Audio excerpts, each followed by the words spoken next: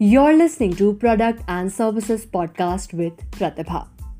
You brought a refrigerator from a brand and you start experiencing some problems with it.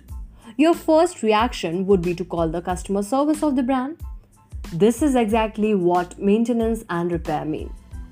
Maintenance and repairing have become a significant service differentiation, and it describes the service program that helps customers keep the product they purchased in an excellent working condition. Brands like HP and even water purifier brands include repair services with the product for no extra cost for the first few months of purchase. Along with the personal visit, many brands also have online manuals that provide step-by-step solutions to the problem.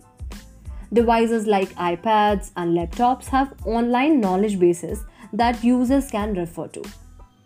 Various companies have technicians ready for your aid. All it requires is a phone call to the customer care cell. Having a good reputation in maintenance and repair services helps the company in many ways. Having a fast, cheap, and reliable repair service will give you a good name. This will create customer loyalty and help you generate good revenue in maintenance jobs alone. We will meet in the next episode and we'll learn about the last term, return, in detail. Till then, stay tuned.